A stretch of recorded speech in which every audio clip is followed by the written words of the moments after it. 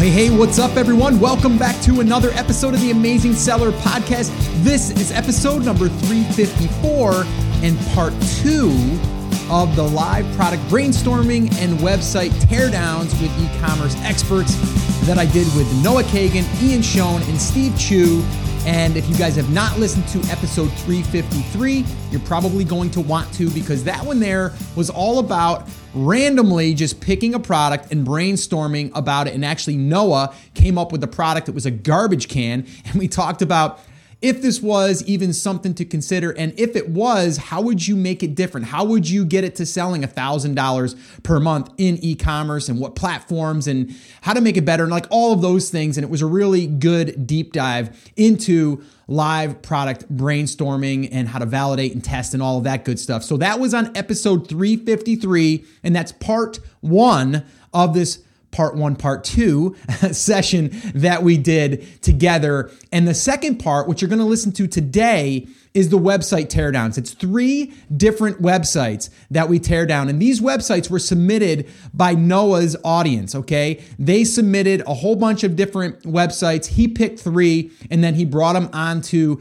our session. And then we all kind of dug into each one. We looked at each one. We gave our thoughts, our opinions, how we would improve it, and all of that good stuff. And I think you guys will find a ton of value from this. There's a lot of really good points brought up. And it also, I think, for you to understand and to start to listen to how you can better serve a market, and also like what that market will want once they land there. It's not always about what you think. It's what the audience wants as the end result, the end game.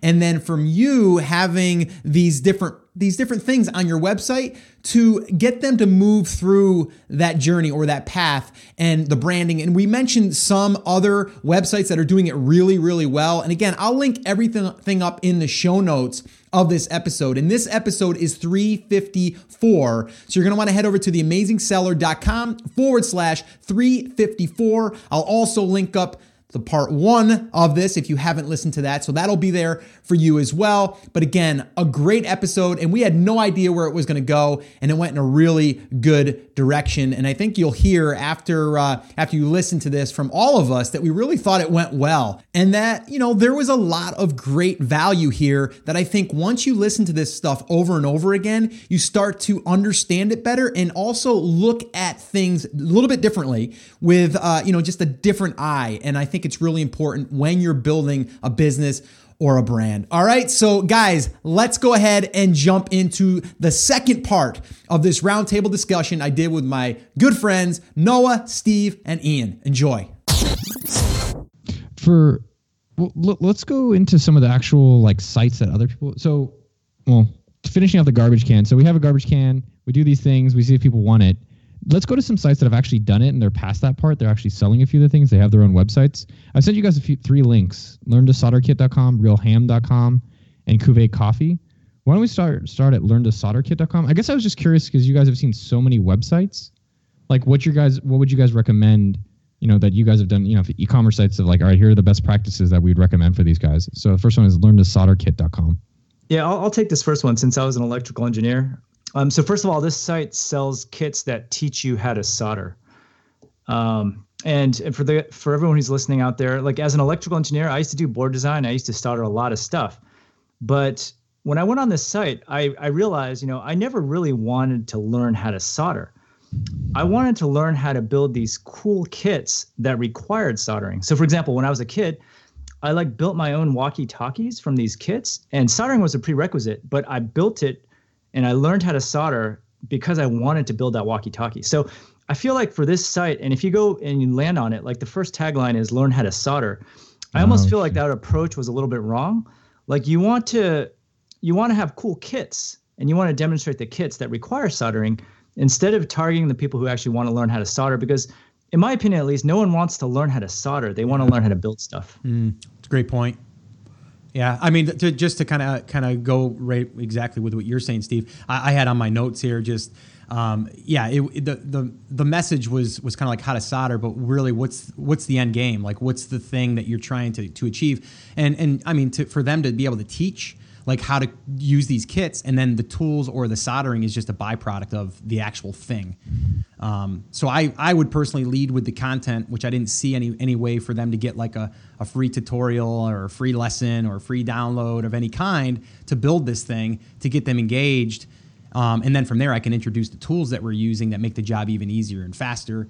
And then it can lead to a sale, and then we can, maybe upsell them or order bump them or whatever on that end of it. So I just see them leading with content would be the first thing in my eyes. That's great.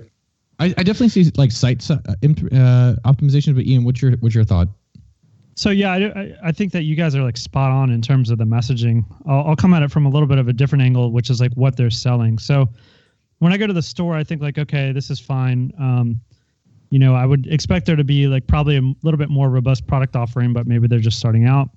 And then I go to tools and I see that they're actually selling products on the tools page. Well, if I was them, I'd probably be selling these products in the store, because store is where I go to buy things. And then even worse in my mind, when I go to tools, it's a link to go to Amazon. So, I think what they're doing here is they're getting Amazon and affiliate sales. But in my mind, if you're going to go through all the trouble and all the headache and all the money and all the hassle to build your own site, to drive traffic to your own site, and then to deliver people to Amazon where you don't actually own the customers, that's a problem. So I would be keeping inventory in my apartment of these soldering irons. And also, the last thing that I'll say about the tools is I want to know why these are the best soldering irons for me.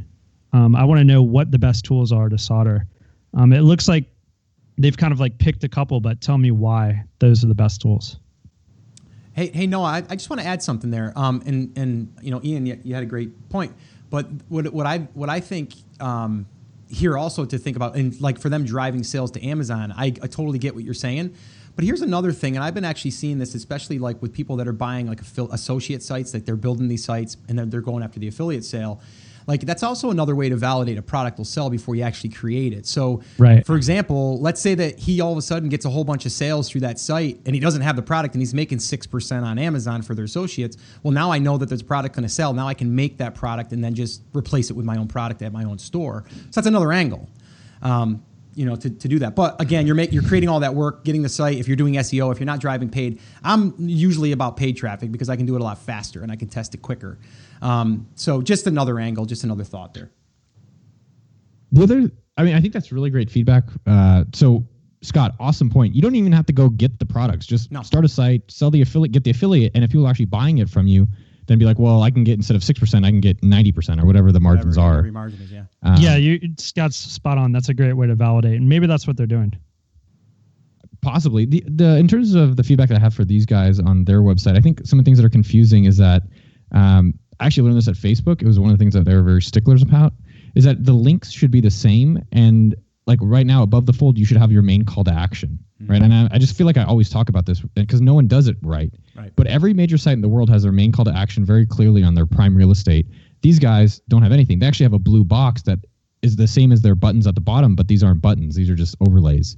So put a call to action on your top of your page, everyone, and remove a lot of the options besides what you want them to do. And just do that up in the beginning. I think that's probably the easiest thing that they could do.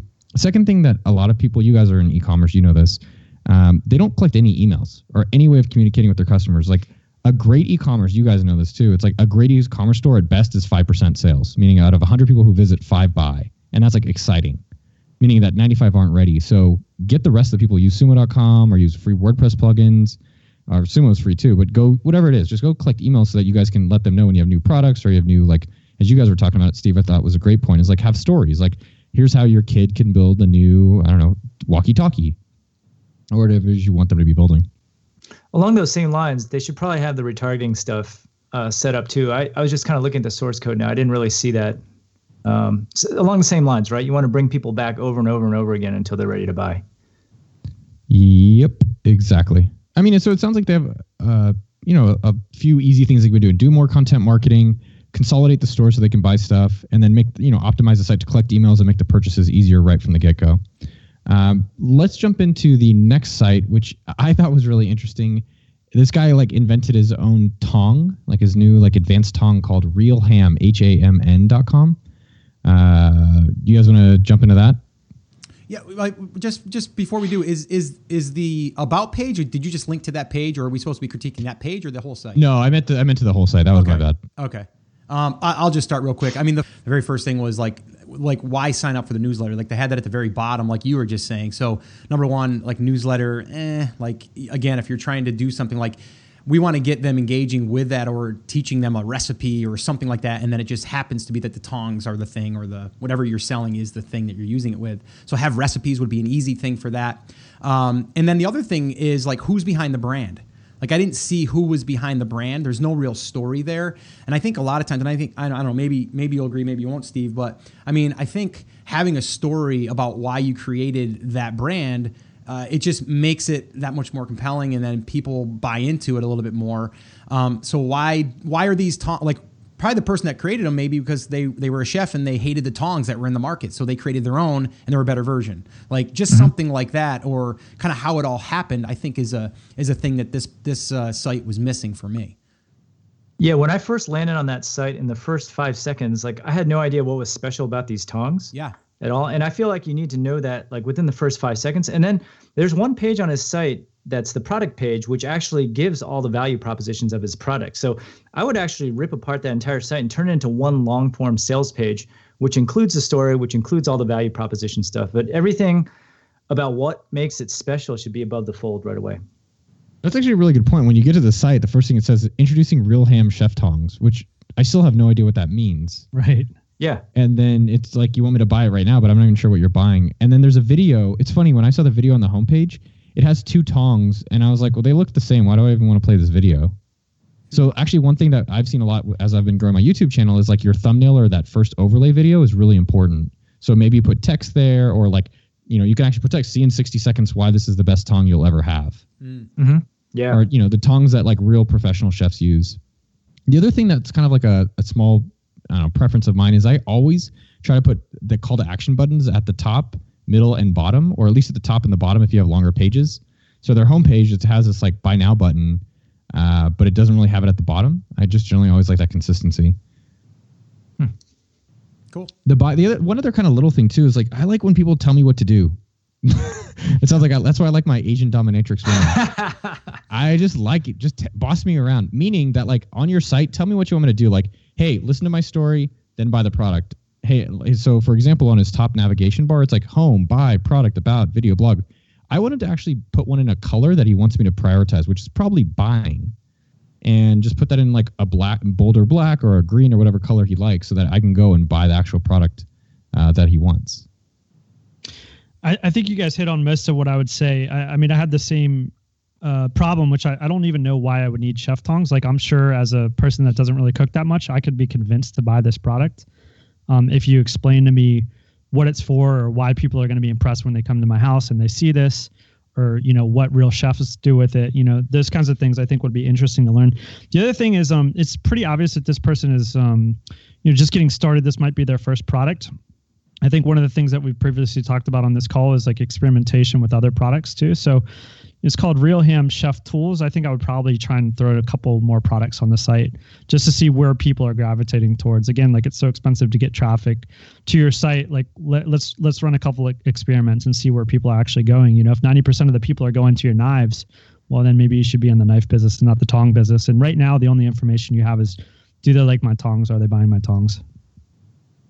That's great. I mean, one thing I've seen other kind of, if you have this product, like, it's almost a no-brainer. Like, why don't you have recipes? Mm-hmm. Like, give me things I can go. Like, Steve, I thought you had a great point. Like, hey, no one wants a solder kit. They want to like have better relationship with their father, like, right? Like, they want that. I think that's a really great point, which is just like, give me recipes to go make. Give me, like, with everyone's product. Like, I don't want a trash can, right? Like, I want something that like makes my house smell better, or it looks pretty to actually like have a trash can that looks gorgeous.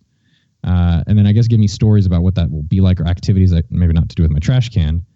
But you could talk to me like how to save the environment, if that's the angle I was going at. Scott, were you going to say something, or no, Ian? No. I mean, one thing I'm thinking too, with like Real Ham, like for you guys. So let's say you guys are now in charge. Like, we kill this guy, and we take over his site, and we create, the best chef tong, pro chef tongs, like the best tongs you'll ever use in your kitchen ever. How would you guys actually go about getting the word out about this? So one, they need to collect emails, which he kind of did. But how would you go about evaluating getting the word out about chef tongs? Well, I think the main thing is you got to be, getting your brand out there, whether that's YouTube videos or Instagram or whatever, right? It's like if you're in the cooking business, then what better way than to just show people how to cook certain meals, and then your tongs just happen to be there. You could also do 5 common things, chefs are, that they want, or the top, whatever. If you're a chef and you're looking for the 5 top tools or something like that. But I think more so the use of them, and then from there it's going to lead people back. To me, it's about leading to the content that they can actually consume, and then the byproduct is the actual tool that's doing the job. And then you can start to explain, because you have your attention now. So now all of a sudden, why does it make it easier and faster to use these tongs? That's probably what I would say. Ian, Steve, what would you guys do to market this? I would probably put together a really compelling video that outlines the value proposition, and then I would probably run video ads on Facebook, and then I would probably just retarget those people that watch the video a certain percentage. That's probably the fastest way to do it. What Scott suggested is great. It just takes a lot longer to get information. I don't know what your guys' thought is on this, and I haven't actually personally experimented, so I'm interested to hear. But I'm on Instagram like as the rest of the world, and I follow people that are like foodies, right? So they like take pictures of their food. This is a whole phenomenon, I guess. But I mean, some of these people have millions and millions of followers just from posting photos of their food. And so I don't know, have any of you guys experimented with Instagram and kind of that approach, starting with the content first like that through Instagram and then leading to the tongs? I've done some influencer marketing. Is that where you're going down with this? I think so, yeah. Okay. Yeah, I mean, you could give these away to chefs and see if they like it and let the product speak for itself, right? If they like it, they'll use it in a video and maybe they'll endorse you. I think that's a great approach. Yeah. Just like go find people to give your product to. I mean, I know when I've talked to the Quest bars, which is now $1 billion company, they got their product out there just giving it away for free and then just getting people to really like it and use it. I've seen, influencer marketing is also tough, right? Because these people get, I literally get like 1 free thing a week, and you can always send me free things. But there's no guarantee that they're actually going to use it, which is part of the problem, right? Like, hey, I'll give you tongs if you tweet this. They're like, no, it's like, but pay me $10,000 and I'll tweet it.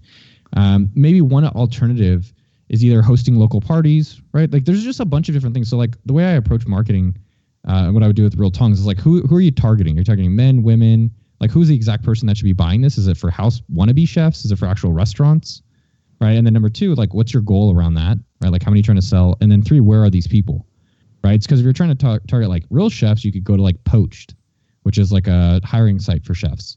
Or you could hit up restaurants and be like, hey, where do you guys normally find out about your products? And then actually go and work backwards from there. You could also probably even target kids that are graduating from college that are culinary. You know what I mean? That are coming out of school that are needing professional chef equipment. Well, it's funny. I was even thinking, I mean, it really depends who you want to target. And I think that's one thing that most businesses are doing incorrectly, which is just like, we target everyone. We target people who cook. And I'm like, there's people who cook cheap meals and there's people who do microwave dinners, right? I don't think they're probably going to spend $60 on tongs, right? True. That's for, he would go build it in his garage, This is kind of why I like the Facebook approach, and then seeing who's engaging and then get more information. Yeah. Because you can see all the demographics just by running that ad very quickly. Yeah, I mean, to your point, sorry, to your point, Noah, it's like selling toothpaste is like, it's really tough, because everybody uses it. But if you can like narrow down your market to specific people, like selling toothpaste to people with dentures that are over 75 years old that have sensitive gums, right? Then it's a lot easier to figure out where, like you said, these people are hanging out. And it's generally in nursing homes, I would think. So maybe you need to be a traveling salesman. I don't know. But Steve, you're saying the Facebook thing. I'm always hesitant spending money on things until I make money. You're anti-PPC in the beginning, right? It's more of like, I don't want to spend it unless I know that I'm going to make a profit on it. Versus like, I'll just find data, and then if they show interest, then maybe it'll work. So for me, like, my first thought is like, once I've decided who it's for, I would probably look through my own network and my network's network. And even if it's small, people are like, well, I don't have a lot of friends. It's like, you don't have friends that cook, right? Or you don't have friends that work at restaurants or know people. Like, everyone does. So I'm curious your approach with Facebook. So you buy an ad, and who would you target for like these tong thing? Well, assuming you have some information to start with, let's say you have nothing, right? I would probably make an educated guess based on what magazines people might read. So in this case, it might be some cooking magazine or whatnot. And then just put together a compelling video and see who watches it, right? And then you can take the group of people that watch, let's say 75% of this video, and then you can kind of get an idea of who's even interested in this product. And maybe you can try to sell to those people. But you run this, and it's actually not that expensive if you target for video views, and then you can get insights on the people that are actually consuming this information from you. Okay, and then what kind of insights can you actually get? You can get demographic information, like are men or women, the ages. Like, for example, like I found out 6 months ago, and I hadn't done this because our store primarily caters to wedding people. And it was only after looking through Facebook Insights did I realize that there were a bunch of people aged 55 and up that were buying our handkerchiefs consistently, right? So what I did was I pulled my data for people who bought handkerchiefs more than once, and then I plugged all those email addresses into Facebook Insights, and all of a sudden there was this new demographic that I did not know about. And so that's why I've started to just use Facebook as a way to just kind of gather more data about other pockets of people that I might not even know that I target. So do you just upload your emails and then go to Facebook Audience Insight to get a better understanding of like from who your current, you basically take your customer list, upload it to Audience Insight, and then see what their demographics are? Yes. I think that's a great idea. I mean, even if people don't have businesses yet, you can do it with any email list. Like take your, most open people or whatever it is, upload Facebook Audience Insight, and they'll tell you who all these people are. Yeah. And this is kind of where our philosophies differ. Noah, like the way you're doing it is awesome, right? You're getting immediate sales, but and I guess I've heard you talk about this in the past too, like where scalability doesn't really matter. But the thing is with Facebook, as soon as you find that right audience, you can scale it pretty easily. Whereas your way is better to get quick sales with, right? Quick validation. Yeah, I think there's a separation that I recognize, which is part one is to make sure people want it. And then part two is how do you get many, many people to want it? But I think people want to jump to part two because it seems easier and like you don't have to actually deal with the hard part. Right. And I don't want people to avoid that because I think there's a lot of learning in that. Sure. So let's go to the last one. This is actually, what's funny? Out of our conversation, I feel like this is where we're getting a lot of really good nuggets. What do you guys think? I do. Yeah, I like it. Mm-hmm. I feel like this is the part where I'm like, yeah, I didn't think about the Facebook Audience Insight, or I didn't think about like we should think about the marketing from this angle and like how to do the messaging. Absolutely. All right, Cuvée Coffee, Cuvee coffee.com. This is actually based in Austin, Texas. This is Mike McKim. He's a little bit of a renegade, and I like him. And so I thought we'd check out his site and have the experts roast him. Get it? Coffee roast. All right, hit it. Who wants to lead? All right, I'll go first. I'm not a coffee drinker, first of all. So I think coffee is a really tough niche because there's like just so many different brands and everything out there. And when I first landed on the site, I honestly couldn't tell what was special about the coffee. So I actually interviewed someone on the podcast, Death Wish Coffee. Oh, yeah. And they have the strongest coffee in the world, right? And so when I went on their site, I immediately knew why I would buy their coffee. But with this coffee brand, I wasn't sure. And I actually even clicked around the site and I couldn't really get like a good value proposition out of it. So maybe some of you guys who actually drank this coffee can comment. I haven't had any of this coffee, but I am a coffee drinker. And it's funny, Steve, I think I told you that, but the guys from Death Wish Coffee there, right? And that's the name. Those guys, they were local from where I was in upstate New York. They were literally about 30 minutes from where I lived. That's where they started the brand. So that's cool. Pretty, yeah. All right, let's come back to. Thank you, Steve, for taking us off course. Yeah. So anyway, no. So fucking ruining the show.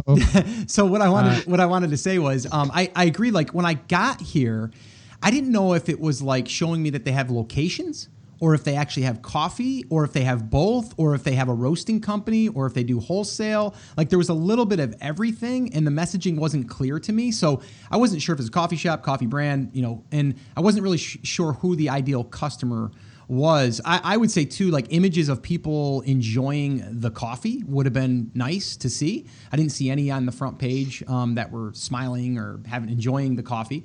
And again, story. I didn't see any story or mission statement. And I guess the one thing that I would like to, I mean, not that they have to, but I think it's always a plus if you can add a cause of some kind or of donations, especially if it's like something that's like organic or there's something there. Like, I just think that really ties a brand together full circle. That's just an add-on thing that I would probably look into doing if they were, into causes. So that was my take. I mean, I want to know what's special about the coffee as soon as I land on it, right? Because there's so many different brands out there. Okay, I had the same problem that Steve had, which is I came to the site and I couldn't tell what they do best or where they're making money. So I think that would be my advice is like, where do you guys make money? Is it selling coffee? It's probably not selling coffee cups, and selling coffee cups is like taking a third of the real estate above the fold. Whatever small wares is. So I think that, I don't know these people, but like, it falls into the category of like small business syndrome, like local small business syndrome. They're like, hey, we have a space, like you can rent our space. Hey, we have a parking lot. It's close to the racetrack. You can park here when you go to the racetrack. It's like they're trying to sell me everything everything that they think is an asset. They're trying to sell to me, coffee cups, coffee, shirts, whatever it is. So figure it out what your number one value proposition is, because you have my attention now, and try and sell that to me. Don't try and sell me, 5 different things. Well, what's interesting? I think Ian and I were talking about this before we got the show started, is that look at some of the competitors that are like at the top of your industry, or look at people that are at the top of another industry to learn what they're doing differently. So like, when you guys think of coffee, like Blue Bottle Coffee is one that comes to mind for a lot of people, or Intelligentsia. I don't know if you guys don't really drink a lot of coffee, but it's like, let's kind of see what they're doing and then look at alternate fields, right? So a lot of times, like look at makeup companies, look at like Honest, whatever, Jessica's company, and see what they're doing so that you can actually, it's interesting. So Intelligentsia, it's all about stories. They've got pictures of Brazil and pictures of families and all the people who are getting it. And they try to sell you actually coffee and subscriptions right away. At Blue Bottle, actually, the first thing they try to do is get you an email, and it's photos again of great experiences. So I would probably learn from others in your industry, or like the top in your industry, or others in the top, that I would look at Cuvée. The other thing that was strange for me is that like I get to the site and it has this like perfectly roasted page and I can't do anything. Mm-hmm. Right? It's like it shows me the cup, the coffee, and then the nitro coffee, but I can't do anything. I have to actually scroll down, and that just seems like a waste. And then it has like featured items of random stuff. And in the featured, I actually think so. To kind of coming back to Steve, what you said earlier, again, I'm going to say for Cuvée is like they should just have like videos and articles about how you can have like the best coffee in the world at home, right? Because it seems like they do a lot of like labs, like, hey, come learn how we do it at our coffee shop. But they should probably just give me tastes of that. Number one, to kind of get more people to come to the site and I trust them more. Number two, it seems like a subscription is a great way for coffee businesses to grow. Mm-hmm. And 3, I probably could keep going, but 3, it's like, what's your angle of your coffee? Hey, like we're the premium coffee that's the cheapest. We are like coffee from the South. We're coffee from a certain country. I think that's a great point. Like what differentiates their coffee than others? Yeah. So Ian, your point is that they just have too much stuff going on. Yeah. I just can't understand what they want me to do. Like what is your number one value proposition that you provide to your customers, and how can I opt into that? So, I see a lot of times like people have this like, oh, we offer this, we offer that, we offer this. And a lot of times the reason for that is because they're trying to monetize everything to the sun in their business. And I'm not saying that's necessarily a bad idea, but it definitely takes away a lot of your resources from what could be your most valuable proposition. And so when I look at the site, I wonder if they actually know what the most valuable proposition or what the most valuable product is that they sell. Because if it's coffee, then my site is all about coffee. If I'm making the most amount of money on renting out my coffee shop, then that's what's on my front page. So I question whether or not they really understand what their business model is, or if they're just trying to over monetize it, if that makes sense. Yeah. In fact, I just noticed now that their featured items are all classes, right? That's kind of confusing. Yeah. So they're selling a lot of classes. It's kind of like pick one thing that you kind of want to specialize in and own that space. Well, I think on the front page, I mean, what it could be, and they're kind of alluding to this, which is like small wares, coffee, black and blue, but it could be, coffee courses, event space, right? So I like land on their page. I'm like, okay, well, I've heard of Cuvée before, and because I've drank their coffee, I'm going to go buy their coffee. I've heard of Cuvée before because I went to an event here. I'm going to click on the event. If they must offer 3 different options for people to do, make it distinct so I know where I should be going. Yeah, I like Noah's point. Like maybe the call line should be learn how to brew the perfect cup of coffee at home. and then sell the classes. But then, of course, if people are at your classes, you can sell your coffee there, right? Once you get them in the door pretty easily. It's funny how much I buy from people that I trust. Right. So a lot of the, it's funny. A story that someone told me is like Ryan Gosling. And, whether you think he's good looking or not, like, yeah, whatever, Ryan Gosling. But if you actually know his definitely story, good looking, by the way. He's he looks like me. So the thing with Ryan Gosling is that he's actually, I think he was adopted and abused. And like, he had a crazy upbringing to actually become successful. And once I actually read more of his background, I was like, man, I want to support this guy more. And that kind of message has really stuck with me with a lot of the companies and people I support. I'm like, oh yeah, I really like who they are. I like that message that they have. I like their story. So if I can learn more about Cuvée Coffee, like they actually have a pretty interesting story. Like the government's been trying to kick them out and ban them in a lot of different for reasons. And it actually is like, hey, we're the coffee for rebels. I like that. Right. And it's a good angle. Yeah.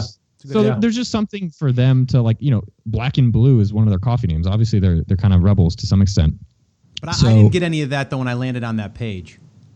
Yeah, it just needs to be tightened up. Like, give me like more of an experience on the site. You drop me on like an espresso random page. One other thing I think you guys probably know this too is like when you're doing your e-commerce store, short your products from the most popular ones to the least. So I'm guessing when people come to Cuvée Coffee, the first thing they're not going to do is buy the basic espresso lab, right? So they should probably say like, hey, these are our most 2 popular coffees, or this is the coffee that we're known for, and really focus on selling me the most popular ones instead of distracting me with a bunch of other options that may not be as popular. That's good. Yep. And again, collect emails. Like only 5% at best are going to buy. 95% aren't. That's why we have sumo.com. This message was sponsored by sumo.com. hey, Noah, though, real quick, what would you say would be a good offer? I've got an idea. I mean, I why not give away some like free coffee like once a month? You pick a couple of random winners or something. You enter here to win free coffee, or maybe it's like you said, maybe it's like some type of how to make the best coffee at home without having to attend one of our classes. Like, I don't know. Like, let's maybe shoot an idea there real quick. Or a giveaway using kingsumo.com. What do you think, Scott? Actually, this episode is sponsored by AARP, the Association of American Retired People, because when you're about to die, drink some coffee. No, so I've been thinking about that. No, I actually don't sweat the opt-ins, like what Scott was bringing up, which I think is a solid point, which is like, try different messaging to get people to want to give you their email so that you can educate them and then they trust you and then they want to make purchases from you. But the bigger point is just to get it started. Yeah. And I think until you actually see results that like, oh man, if I send an email, I'll make some money, which is what we found out through AppSumo. Once you start seeing it, then you can get more advanced and have giveaways, or you can test like doing like a free coffee of the month or a discount, or just like, hey, find out about our newest flavors, or the opt-in to me is less interesting. I also think about like, how do they get more people coming to their site? I think, Ian, the Beard Brand guys, which they've taken Beard Brand and then just made a bunch of videos and Instagram, and that's actually really how they've grown their business. If I'm not correct. Yeah, it's primarily through YouTube, actually, right? Yep. Mm-hmm. Yeah. Yeah. So Eric is like a master YouTuber, and he just happens to be channeling people to beard products. I mean, that he could be selling anything though. And I think that's the point. So what do you think he's doing that they could learn from? Eric at Beard Brand. Yeah, what do you think that the coffee brand could be doing that that's working for him? Well, I mean, basically what Eric's doing is the interesting thing about Eric, I guess, from Beard Brand is like he lives that life like through and through. Like I just helped him buy a Volvo station wagon because he wants to be even more of a hipster. So like he is just like the most bearded hipster there is. So like it's a very genuine process for him, and so it makes it really easy for him to turn on the microphone or to turn on the video recorder and talk about things that he's interested in. And so I think that's important too. And having that kind of consistency through your life. And I don't know about this coffee brand or whatever, but my guess is that they're passionate about coffee. Can they speak about it in an intelligent way? I would hope so if they've been in the business for a long time. So yeah, share with people your story, share with people why you're doing what you're doing. That's actually so surprising. Back in the day with AppSumo, this blew my mind. Our number one bestseller for 2 years was how we built AppSumo. We literally recorded a video, me and Andrew, and it was like just us talking about how we built it and how we got it to the 7-figure company and grew it. And that alone, people wanted to pay a lot of money for. And it was it's not that I think people should just sell their stories, but it made me realize like how much people want to connect and learn more about the companies they like, right? Like that's why we buy like Nike's like biography, Shoe Dog, because we want to like, I haven't even bought Nike's in, I don't know, a few years, but I bought that because I like the product, I like the brand, and I want to learn more about it. That's interesting. I didn't no idea. I thought it was Neville's course that sold the most. At least that's what he told me. Neville says everything sells the most. So the point being, I think just connecting with the story, optimizing your e-commerce a lot better in terms of like driving them to a specific sell and having more of an experience. And I mean, like, when you guys, I asked Ian this, I'm curious for Scott or Steve, when you guys think of like top e-commerce sites or ones that you're like, hey, I should, go replicate from them, what do you guys think of? What are the first ones that come to mind? Oh man. There's a lot, but I mean, it's funny that you bring up, Beard Brand. I mean, if you go to their site, I mean, they're doing a really good job. So, I mean, they've got everything in place. So I would say that'd be a good one to look at and kind of like model what they're doing in your market. For me personally, like, again, I just went there, as you guys mentioned. I've seen him on Shark Tank, so I'm familiar with him. And I thought it was great then, but I mean, the brand is totally represented, by the website. It's built, exactly what you would want. I think that's a great example. I think it's all about story for me. So I'll give you a quick story. A long time ago when we first had kids, we were looking for slings, baby slings. If you guys probably don't know what that is. Scott, you might. Yeah, I know. But we were looking at different brands, and they all look the same. But there was this one brand, and the sales lady pitched it as this like 90-year-old guy. He had a kid late in life, and he decided to devote his entire life creating the perfect baby sling. It's this Japanese guy. And like, she presented that story to us, and then we tried that sling on, and all of a sudden that sling felt so much more valuable than the other ones we were trying on. So that story really made a huge difference. Yeah. So they told you a story about it? That's it? They did, yes. They told us a story about the guy who developed that sling. This 90-year-old guy who spent like the last decade of his life developing this sling. And then he died in it, or what? I think he was still living, but we ended up not buying it because it was $200. But if it was like so it wasn't that compelling. Of course, Steve. No, but I think story is a great thing that's undervalued, right? And people want to, like, people buy from who they like. And so if it's like with Cuvée Coffee, be like, hey, even make a video of yourself. Like, I think a lot of us make it too fancy, where the first one can literally use your phone, record it yourself at your home, be like, hey, here's where I got started. And that's what you can put on Facebook or your website or whatever. And I think people are like, assuming they need to do something a lot fancier. And you could do that after you get something just started. Yeah. And that should be part of your initial autoresponder sequences too, right? Your story. Yeah, that's a great point. Actually, I might go do that for my own autoresponder, because people don't, one thing I think, Steve, is two things. Actually, I have two thoughts. Like, I think we assume that everyone knows everything about us from the beginning. And that's like, we're like, oh, of course they know our story, when they don't, or you don't put it out there. And two, I realized today that when I put out content or I put out a product, you really have to, if you really think it's a great content or product or service, you have to go make an effort to let people know about it. You can't just assume they're going to hear about it. And I think a lot of businesses like that might have worked in the beginning. They're like, well, it's not working anymore. It's like, well, are you telling anyone about it? Because I put out a blog post I thought was really great. And I was like, oh, how are people actually going to hear about it? And so you think you have to go with, like, if it's a great product, don't be bashful about communicating with email or communicating with ads or whatever it is if you think it's a great product, and having to actually remind people of it. People need to see things multiple times before they're ready to make a decision on stuff. I actually think you do a really good job of that, Noah. I remember when Sumo Me first came out, like, you kept bringing it up, and it works actually. Like, I wasn't aware of the product, or I might have forgotten about it, but you would remind me, right? And then I would go try it, and I finally used it. I was telling someone about this 2 days ago. Like, you just got to let people know. And I think if you don't have a product that you're proud of, there's two things. Well, you can do this. Well, I'm never going to be proud of it. I'm always going to be ashamed, right? Like, oh, Jewish guilt. It's like, one thing is that, like, you have to get it out there. But when you've gotten to a point where you're like, hey, I'm actually really proud of this, like, I think what you need to do is actually go harder than you're comfortable with, right? And then figure out, like, where that pendulum lies for you. But for me, I'm like, if I'm proud of this, like, I think I'm doing a disservice to myself if I don't let more people know. And I think more people, if they have things they're proud of, like, need to go a little bit harder in getting the word out. Mm-hmm. So in wrapping up, it's been about an hour, so I want to respect our times, and obviously we'll edit this down to 30-ish minutes, give or take. What is the future of e-commerce? Like, what are the things you guys are like, here's where I'm really going to take advantage of? So Ian put out an article today where he said, I see a lot of people like buying products on Alibaba, trying to arbitrage on Amazon. And Ian actually put an article saying, like, hey, go do that on Etsy. So Ian, maybe talk about that. And I'm curious, Scott and Steve, where do you guys think a lot of e-commerce is going to be going to, that given that you guys are so immersed in it? Yeah, I mean the what I talked about today was how to validate a product for less than $100. So, and I think that that's totally possible through Etsy. So a lot of these platforms like Amazon, eBay, there are professional tools, and we've talked about them some on this show, where you'll get professional sellers. Essentially, people are very good at finding a market, exploiting that market, and flooding it with products.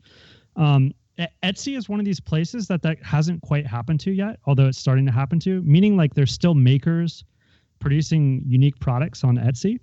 And so there's still room to kind of get in when you don't have all this expertise like SEO, content marketing, et cetera, et cetera. And part of that is just because the search algorithm, I think, is a little bit less developed at Etsy. But what I found through my research, just buying things on Etsy, experimenting, is that there are a lot of sleeping giants on Etsy. There are a lot of companies that are doing over $1 million on Etsy with real teams. And they're selling products that they're making, most of them. And so I think that there's a real opportunity to get on Etsy, to figure out what's working, and to bring it either to Etsy or to other markets. And it's not to say that you can't do the same thing on Amazon or Google or anything like that. But one of the points that I made in the article is that I really feel like the internet is getting smaller. You know, when you like Google bar stools, which is the example I made, like it's all the people that you'd expect. Like it's Wayfair, it's Amazon, it's Pier 1, it's Elm, you know, it's all these sites, right? But there's a lot of products out there that aren't on that front page. And so it's just getting increasingly hard on Amazon and Google to market your products and to be in front of people if you're not a professional marketer. And I think Etsy is one of the